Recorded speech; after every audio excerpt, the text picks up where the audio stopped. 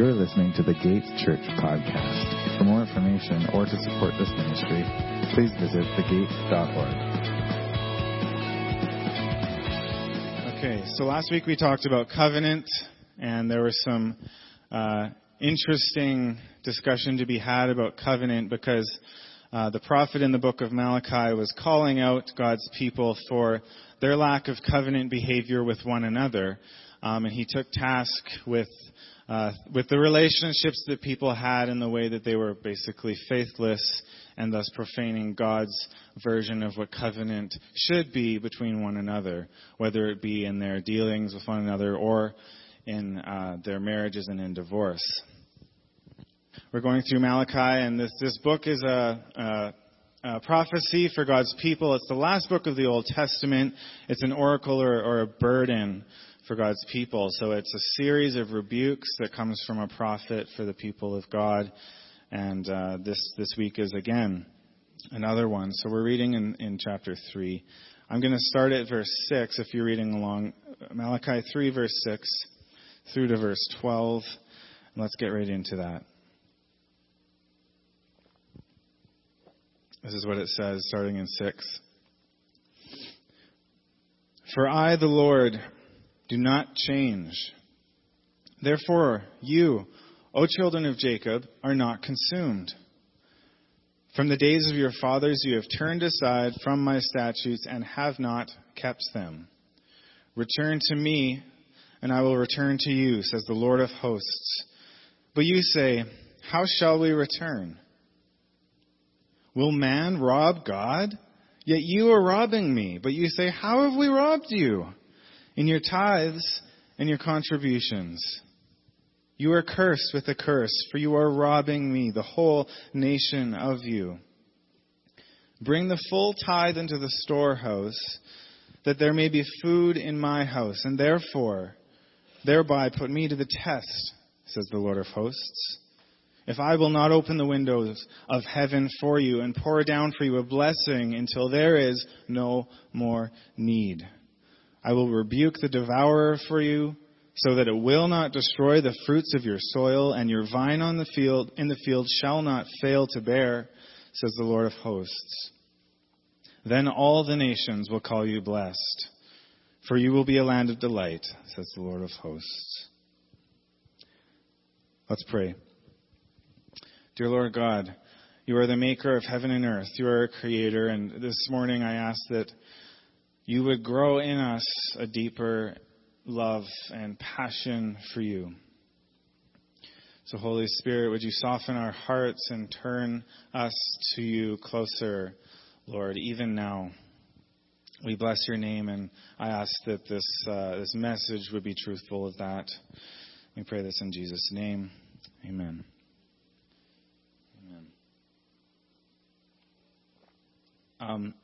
Okay. If you come from a church background or upbringing, or you come from a church tradition of any kind, really, you may be familiar with the idea that church people are really bad at change. That churches are really bad at change, that the people in churches are afraid of or apprehensive about, or they just downright fight change within churches. I was raised in church, and so I remember hearing various pastors at various churches joke about this, right? We laugh about it amongst ourselves about how bad we are at handling change in our church communities. I don't think that this is, just a church thing. I think people in general tend to who struggles with change? Just be honest. Tell me right now. There's a couple people who are honest, and the rest of you, I question. But anyways, it's our tendency, right, to not want to have to go through changes. Oftentimes it makes us uncomfortable. So thinking about this, I was reminded of the jokes about how many blank does it take to change a light bulb, right? This is kind of I've heard pastors tell the jokes, right? In a Baptist church, I heard the Baptist minister say, how many Baptists does it take to change a light bulb? 1 to change the light bulb, and 3 committees to approve the change and decide, and 1 who brings the potato salad. So that's 15 at least. There's a bunch of these jokes. I'm not going to tell them because some of them are pretty bad, but you can look them up. They are funny and in some ways quite true. But you get the idea, right? Anyhow, the point made is that for some reason churches struggle to change, whatever the case is. And I'm talking about this because I heard a story last week. I was talking with a pastor who I know very well a couple of weeks ago, and he had to leave, and he said he had a meeting to go to, and I was like, okay, cool. And he said, well, not really. It's a meeting to resolve some conflict. I was like, oh yeah, that's not as cool. And he said, no, it's kind of funny. And I said, how come? And he started explaining a little bit to me about this conversation he was going to have with some people. In this church, they made a change. And so I'll tell you what that was. They like most churches, they collected offerings. And in this church, the way that the offering was collected was by passing a plate, right? If you don't know what I'm talking about, they're usually velvet-lined plates, and they get passed, down the aisle, and you put your envelopes in, and then it's collected at the back of the building. But their church had experienced growth, and they actually they changed to doing 2 services on a Sunday morning and things like this. So for some reason, they came to the decision that instead of passing an offering plate down the aisles, that it would just purely logistically, it would make more sense if, lo and behold, they used a lockbox at the back. And I was like, genius, because that's what we do at our church. It sounds like a good idea to me. So he said, yeah, we, approve this decision to stop collecting offering in the plate. And instead, there's just a box at the back of the building. Fair enough. And like I said, this change was implemented not because of a doctrine or like a spiritual issue that was happening. They just were trying to, make things run more smoothly during their services. But it was a change nonetheless. And perhaps it was a bit like changing a light bulb, because now he's telling me this is the issue that somebody in our church is upset by, and I got to go discuss. And I'm going to be honest with you that when I heard this, that people, were upset about something which seemed insignificant to me, I did jump to the conclusion. I started thinking about how many so-and-sos does it take to change a light bulb and things like this in my own head. This is what I jumped to, and it was kind of arrogant of me. My first reaction was a little bit arrogant. Because I met with him, a week later or something, and I remembered what he was telling me about his meeting, so I was like, hey, you met with these folks. How did that go? I was wondering. And he says, it actually went really well. Like, it went very well. I said, okay, that's good to hear. And he said, yeah, I was there to talk about the issue at hand, but, at the end we were like family again, and it just went so good. So I was like, that's awesome.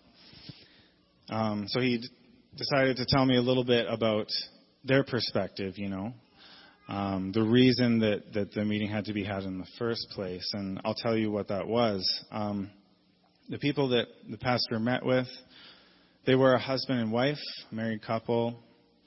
They were longtime participants of the church, but the wife had been attending this church for quite a bit longer than the husband.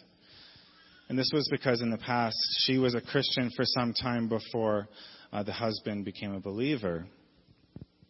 So during that time, when she was going to the church and he wasn't, she tithed to the church. She gave a percentage of their money to the ministry to support it, and so on.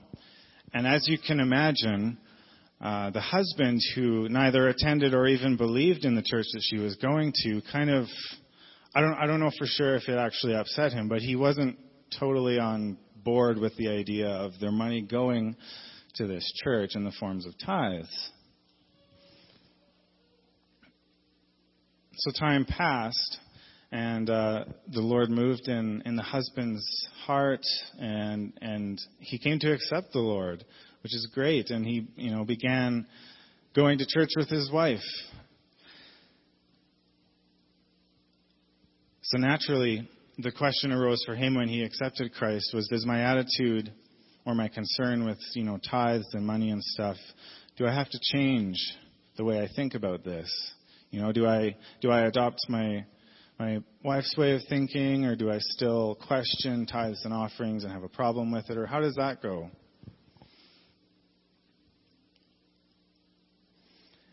And now fast forward to last week in the meeting with this pastor, and what he's telling him is that he decided to give tithing a chance. At that turning point, he decided, okay, I'll do this. I'll see how it goes. And his testimony is that it changed his life.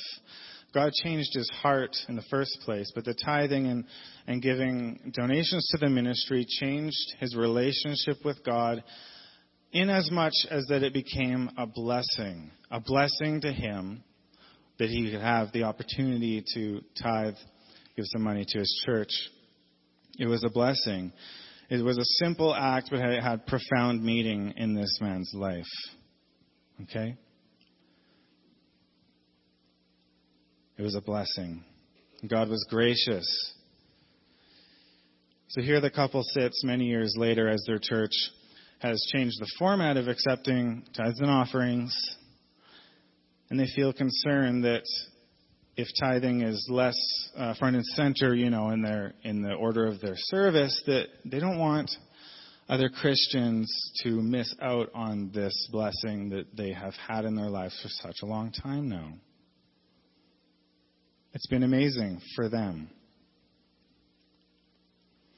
So like I said, as I heard this story, I considered it. It became apparent that their testimony, first of all, was a lesson to not jump to conclusions and think about changing light bulbs the minute that someone resists change. Sometimes people have very personal and real reasons that they do resist change. So let's not be presumptuous about that. But more specifically, this story did remind me of the passage for this morning in Malachi. I knew that it was the one about not robbing God of your tithes and offerings and so on and so forth. And it seemed fitting to kind of share, this is a real person in a real church not that far from here. And this just kind of happened to come up in my life. And I don't think that was an accident.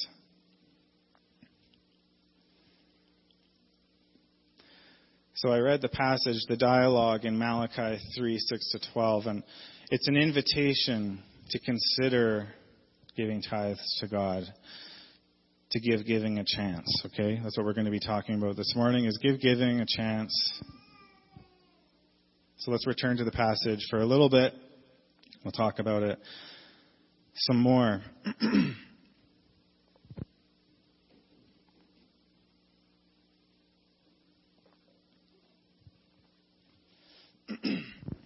Okay, in verse 6, we see the prophet begins his rebuke. He's moved on to this new topic, and so he's kind of starting again with the rebuke for God's people, and he begins it again by proclaiming God's unchanging faithfulness to his people and the direct benefit that Israel reaps from God's faithfulness to them.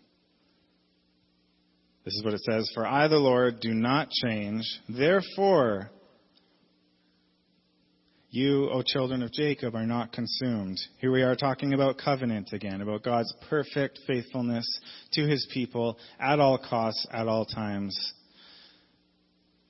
And it's because of this that they have not long ago been wiped out and consumed. God's faithfulness is the grace to live. That's what he's saying. His providence has carried them and their descendants through thick and through thin. But right away, as we read, the problem arises when we're blinded by sin and we say, Malachi says, return to God, and we say, how should I return to you, God? What would that look like if I even did that, God? That's kind of how the response goes. So Malachi says, can you rob God? Can you rob God? Of course not. Can we take from him that which is his in the first place? No. Quit acting like all you have is yours just because it's within your reach. Quit feeling entitled to all the things that you think you have. They come from God. God is life. You can't rob him. It's all his. The people Malachi calls out are not only running away from their master, as we've been reading, for about a month now.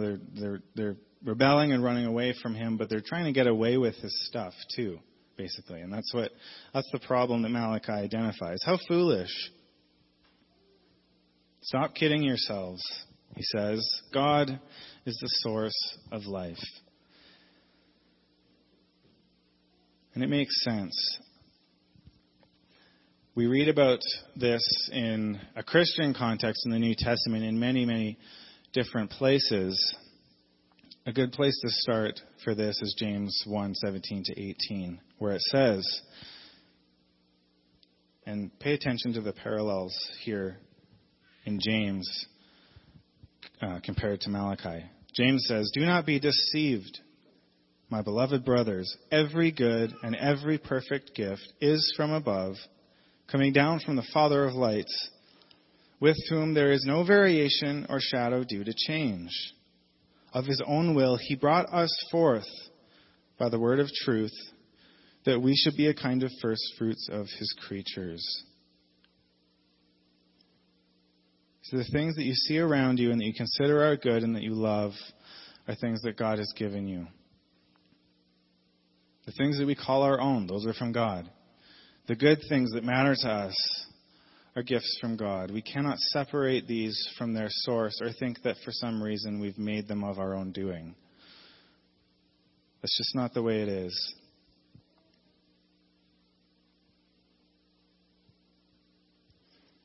So like I said, James is actually, it kind of sounds the same as what Malachi is saying. He reminds the listeners that God is completely unchanging. And that because of that, the God who gives out every good and perfect thing deserves our recognition that he is who he says he is, the giver of all good things. Okay?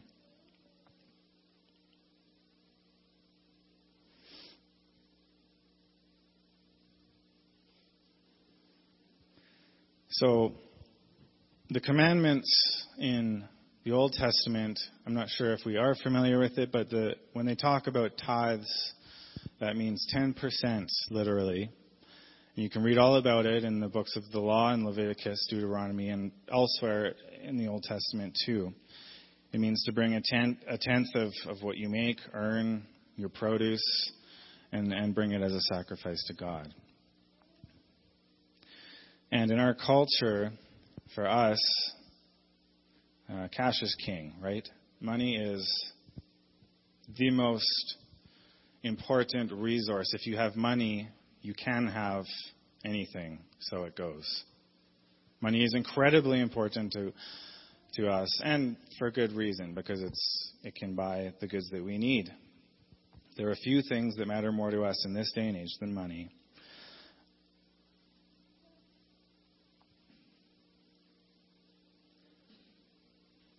So the question arises when we read about, giving in the Old Testament, giving tithes, Malachi's rebuke, and so on and so on.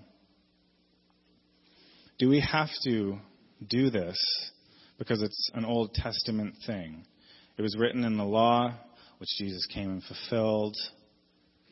and we're no longer bound to. So are Christians called to or meant to tithe and give generously?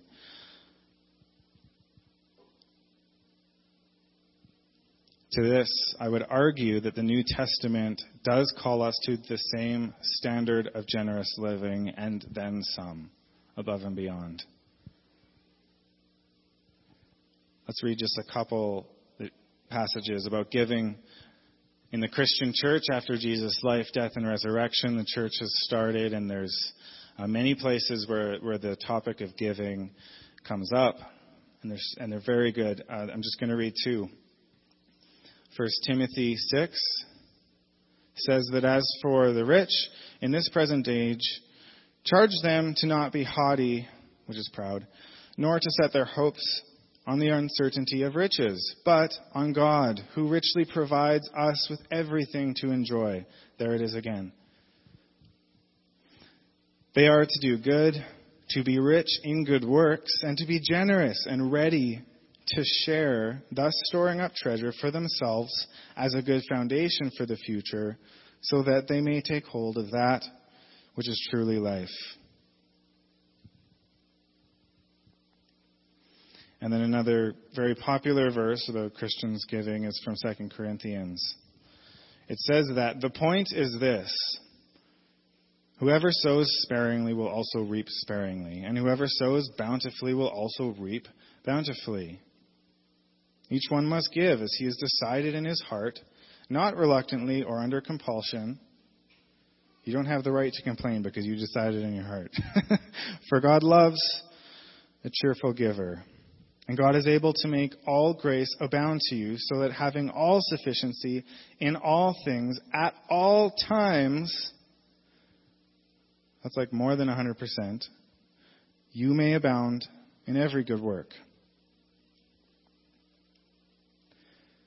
So you see how the discussion about if Christians have to give tithes and offerings becomes kind of dull in light of the New Testament. The question about what we have to do, it's not really that exciting when you start reading verses like these about if we have to or not. It's that we get to. It isn't about if we have to. And again, according to Scripture, our generosity within the church and outside of the church is a thing that we are compelled to do out of love and true worship to the Lord. Giving is not to be a burdensome thing, but a joyful and genuine expression of worship. So it's easy for someone to say all this, to read this, to know it, and even to say it. But I am telling you that this is a way of thinking that I need to grow in. I have grown in, and I need to continue to learn to think this way and to see my stuff the way that God sees it, in light of Him. I'm continually learning about selfless, about joyful giving, not begrudging giving, but joyful giving and worship, instead of my desire to be selfish and hoard things for myself. Anyways, God's talking again about Malachi. God calls His people to turn back to Him with faithful tithes and offerings instead of robbing Him. No more cheating, no more selfishness. He says, recognize me as God, as the source of life and your provider. He says that He loves them so much that the act of repentance and returning to Him with their tithes and offerings, they wouldn't only find acceptance and forgiveness, but that God would lavish blessing on them for it. That's a big deal. I'll read 9 to 12 again. Bring the full tithe into the storehouse, that there may be food in my house, and thereby put me to the test, says the Lord of hosts. If I will not open the windows of heaven for you and pour down for you a blessing until there is no more need, I will rebuke the devourer for you, so that it will not destroy your fruits or your soil, and your vine in the field shall not fail to bear, says the Lord of hosts. Then all nations will call you blessed, for you will be a land of delight, says the Lord of hosts. And God's speaking to very real, life-changing issues that they were dealing with. Their fields and their crops were not doing well. Okay? This is important stuff. He's talking about their lifeblood.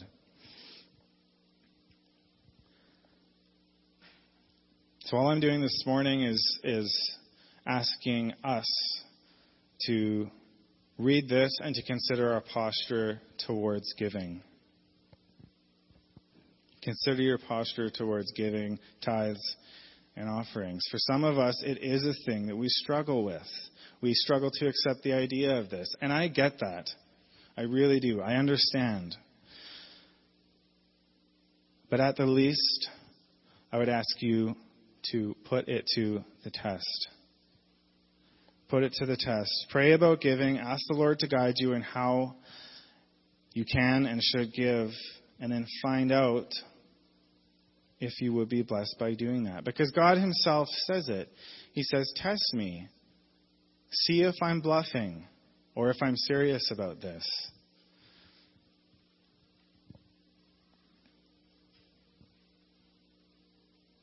And if he's not bluffing, his promise is blessing to his people for this kind of generosity and selflessness with their belongings.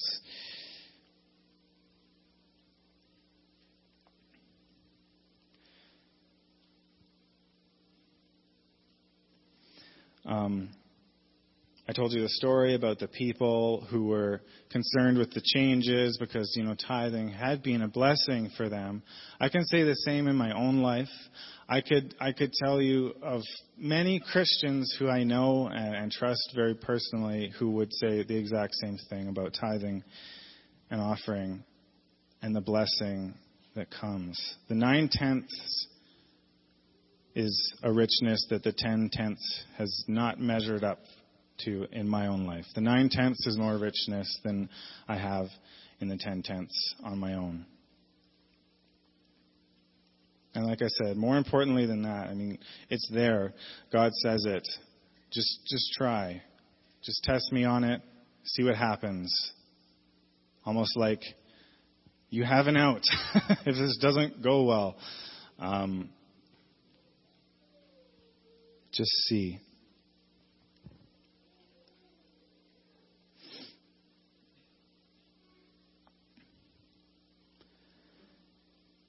So anyways, if you're hearing this and you're like, I do tithe, I am generous. And I know this is an extremely generous and loving and selfless church group, okay? So if that is the case in your life and this isn't like maybe the first time you've considered it or struggled with tithing or whatever, wherever you're at, I want us to take the time this morning to reflect and to give thanks for the grace that has brought us to the place that we're at. Like it said at the beginning of the passage, God is faithful. He gives his people life.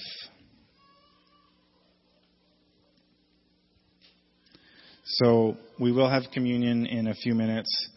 Spend time praying about these things, thanking God for his grace in your life. And when you're doing that, you can ask God to lead you in these things, right? To consider it in your own heart, what you would give. And ask God to show you and teach you to be joyful and what that would look like for you.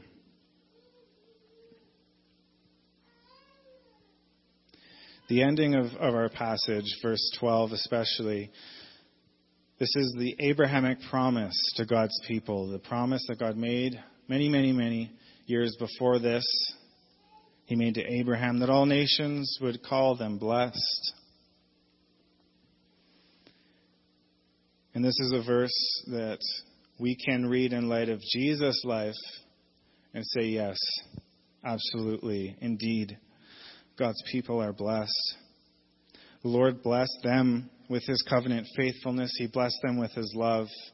He blessed them with the promise that eventually the Messiah would come through them. And that all nations would call them blessed. For from this people has the Savior, Jesus Christ, been born for the redemption of sins.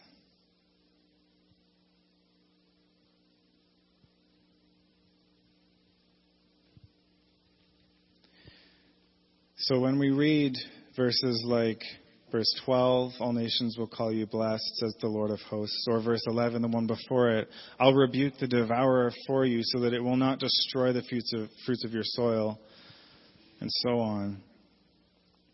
In light of Christ, this is very, very meaningful to us as Christians, for we know that Jesus, the one who fulfills these things, has come. Jesus has come. And in him we find the power over the things that are killing us, the sin and death and destruction in this world. We find salvation and hope in Jesus' name. And this is amazing. Redemption in Jesus' name. 2 Corinthians 8 verse 9 says this: Know the grace of our Lord Jesus Christ, that though he was rich, because he's God, yet for your sake he became poor, because he was man, so that you by his poverty might become rich.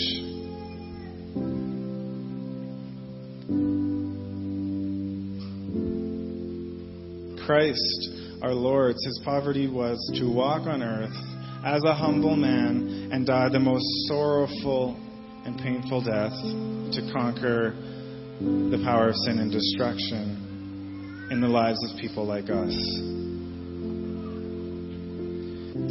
When we take communion, and as we do it, we have the opportunity again and again to know his grace, to seek him for forgiveness and for redemption, for life. This morning, as we find ourselves at the cross, reminded of his blood and body sacrificed, that by his poverty we may be truly, truly rich. Come in thanksgiving, come in worship,